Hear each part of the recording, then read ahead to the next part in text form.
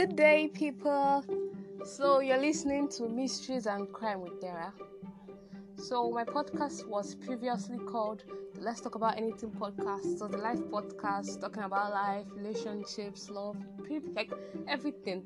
But now my podcast is more of a true crime podcast, which is going to be focusing on true crimes, the mysteries of life, supernatural things, and the paranormal.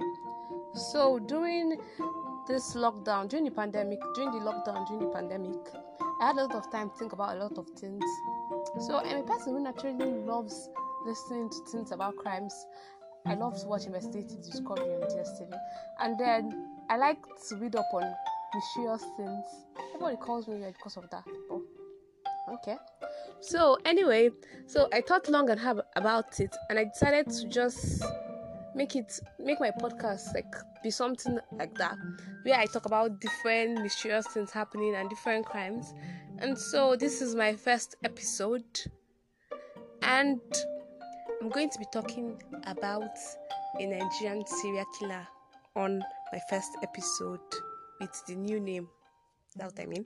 So my topic for today is going to be about a serial killer called Gracious David West. Yeah, you heard that right. His name was Gracious David West. So he's the Nigerian serial killer, and he killed a lot of women. In the case where he was finally caught, he was charged to court for killing 9 women, and that caused a very, very huge outrage in Nigeria. Most people must have probably heard of this case. It happened last year, 2020. It was covered by BBC. Yeah. So most people should know about this case. If you don't know, he has been sentenced to death. That's the long and short of it. So let's just go into who he was. So Gracious David was a 40-year-old man. He was born in Rivers State in a town called Bugama. I didn't get that right. Please correct me if I'm wrong. In a town called Bugama. So it's an oil producing community in Rivers.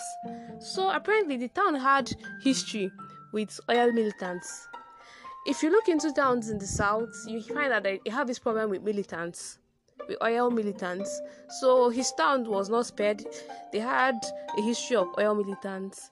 And reports that were stated from police officers said that David West was the member of a cult called the Greenlanders, also nicknamed the Bam. I don't know the pronunciation. The Bam.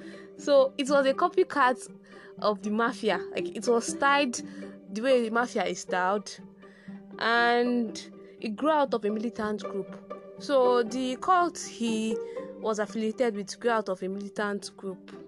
So he was also the only child born in a polygamous home, but him and his mom lived separately from the rest of the family. I honestly would like to know the reason why he and his mom lived separately from the rest of the family, because that might actually be the answer to the question of why he killed people, why he killed his victims. We never really know how the mind of a serial killer actually works.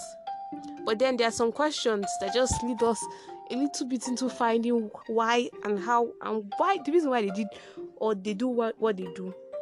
So he has been described as an erratic man. A journalist called Orwell Ene, all is well, Orwell Ene described him. He said that during the trial that he was quick-tempered, always interdicted the judge. If I was the judge, I'd have charged him for contempt of the court.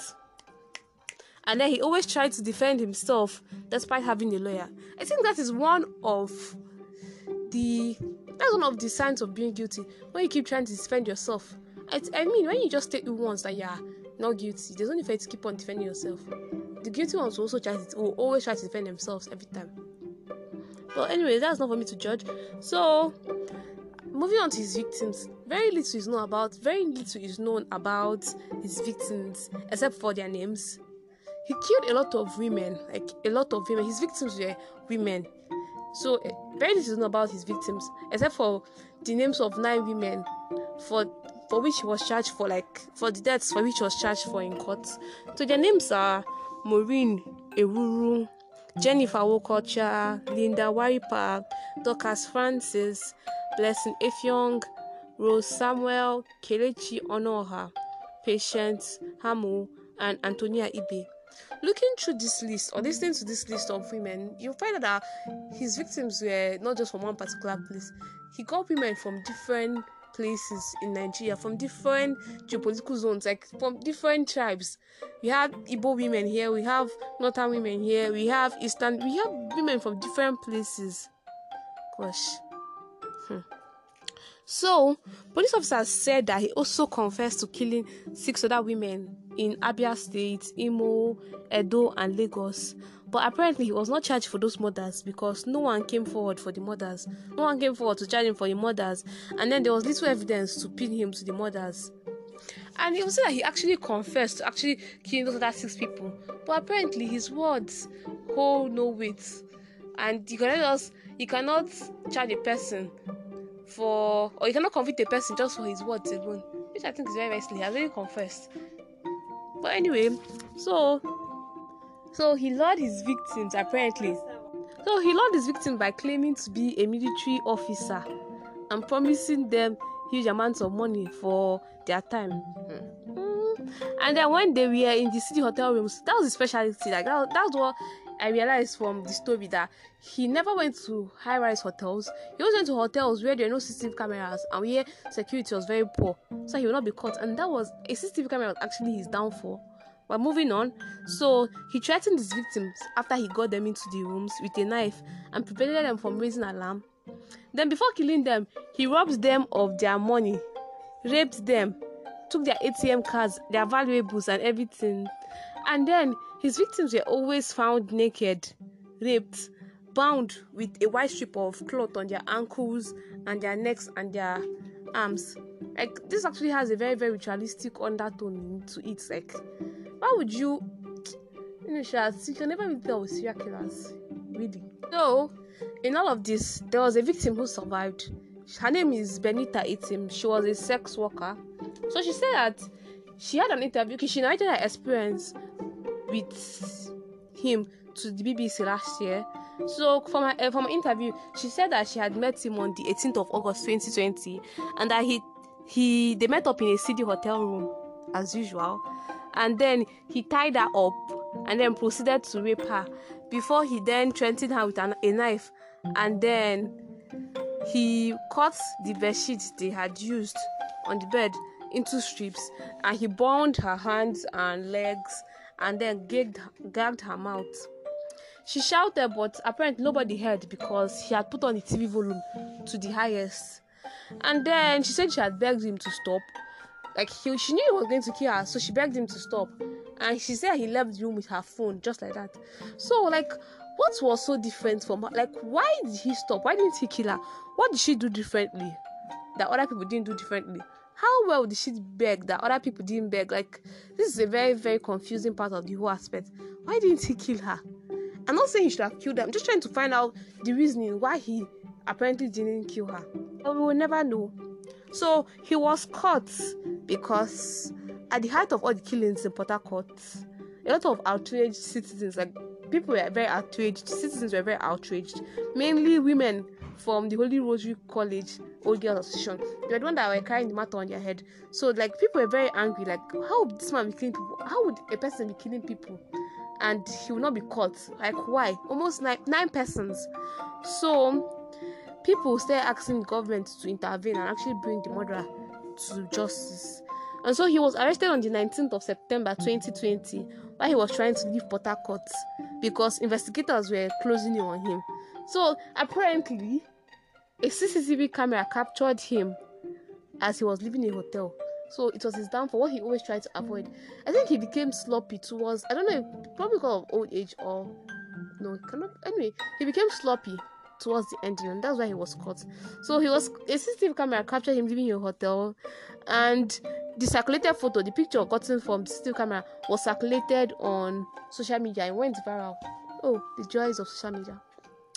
Security agents found him on a commercial bus traveling to Oyo.